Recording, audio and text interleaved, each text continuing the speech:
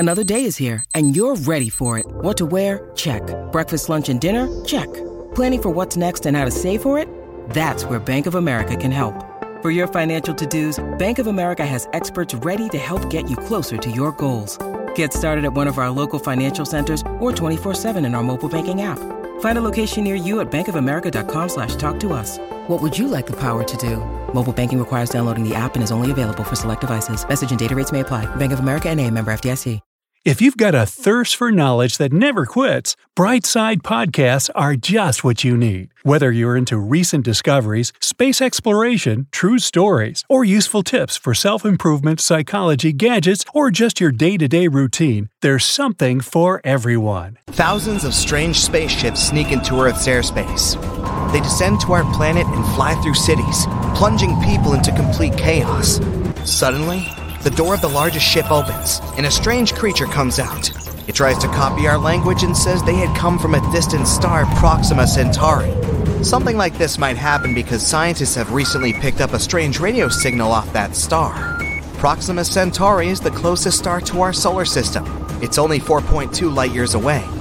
That means a beam of light that starts from this star reaches Earth in 4.2 years. That's also 270,000 distances from Earth to the Sun. The star Proxima Centauri itself is too pale for us to see with the unaided eye in the night sky, but its system hides a little secret. Let's fly there and take a closer look. So here's this red dwarf. It's 7 times smaller than our Sun and 8 times lighter. Proxima Centauri is 1.5 times bigger than Jupiter and almost 150 times heavier. But what we're looking for is a little further away. This is Proxima Centauri b, a planet similar to Earth. It's only 10% larger than Earth and is in the habitable zone of the star. It's the perfect distance, not too far away and not too close. So the temperature isn't too high or low there either. Water, if it exists on that planet, can be in a liquid state. And so, life can survive and evolve there. Maybe it's developed enough to send us the signal that we had received. A radio signal is basically waves. They have a certain frequency and length, and we can always tell an artificial signal from a naturally generated one. The signal that we picked up from Proxima Centauri b had a frequency of 982 megahertz. The regular radio we listen to in the kitchen or in the car picks up signals around 100 megahertz. That's why scientists have concluded that the signal was created artificially. Such signals could have a way of communication between the developed worlds. If this is really a message from an outer space civilian, we should be able to decode it. For this, any civilization must use the simplest method of encryption. For example, Earth has already sent a radio signal into space. It was the Arecibo message. This message consists. When you need mealtime inspiration, it's worth shopping Kroger, where you'll find over 30,000 mouth-watering choices that excite your inner foodie. And no matter what tasty choice you make, you'll enjoy our everyday low prices, plus extra ways to save, like digital coupons worth over $600 each week. You can also save up to $1 off per gallon at the pump with fuel points. More savings and more inspiring flavors make shopping Kroger worth it every time. Kroger, fresh for everyone. Fuel restrictions apply. Of 1,679 digits. It's a rectangle of 23 by 73 squares that has information about our civilization encoded using a binary code. At the top of the rectangle, there's a system of numbers that we use. They're marked in white. This purple thing is the key to read the next part of the message. The atomic numbers of the elements like hydrogen, carbon, nitrogen, oxygen, and phosphorus are encoded in this key. These are the key elements that can start life. If those who receive this signal can make sense of the numbers in the key, they can read the next part of the message. These green things are the building blocks of our DNA chain. And right at the bottom here is the DNA chain itself. The white rectangle indicates the number of pairs of these building blocks, and the blue spirals show the shape of a DNA chain. And then we see the human silhouette itself. The white and blue object to its left is a coded number of our average height. The human itself is drawn here at the ends of the DNA strand, so that the outer space civilization can understand what we look like. And the white rectangle to the right of the human sketch is the number of Earth's population at the time of the message. That's 4.2 billion as of 1974, almost half the number we have now.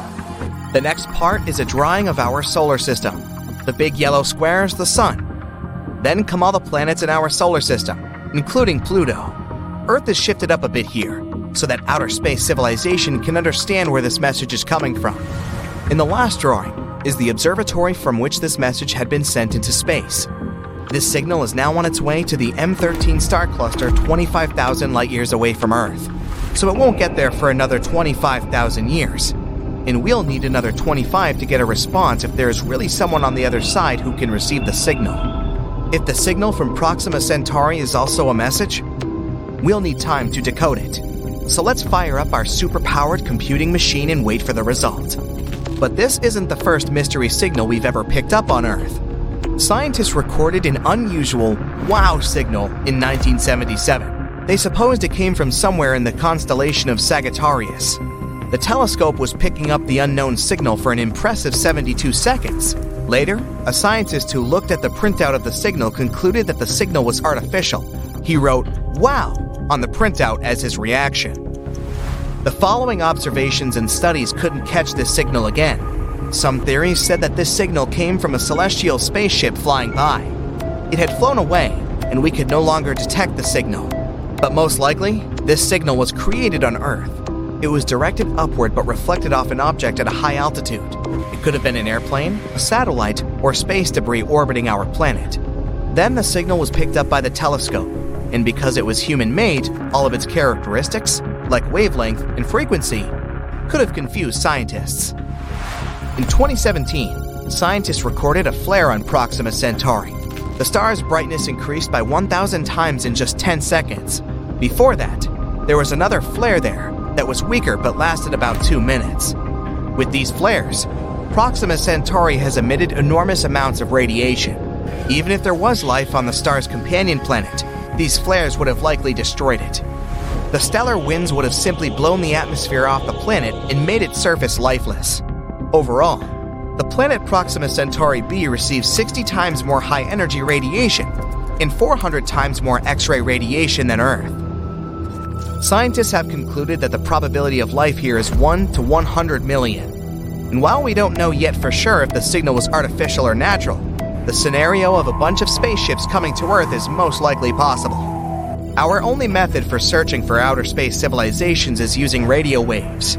They're like loud noise that blasts away from our planet in different directions at the speed of light.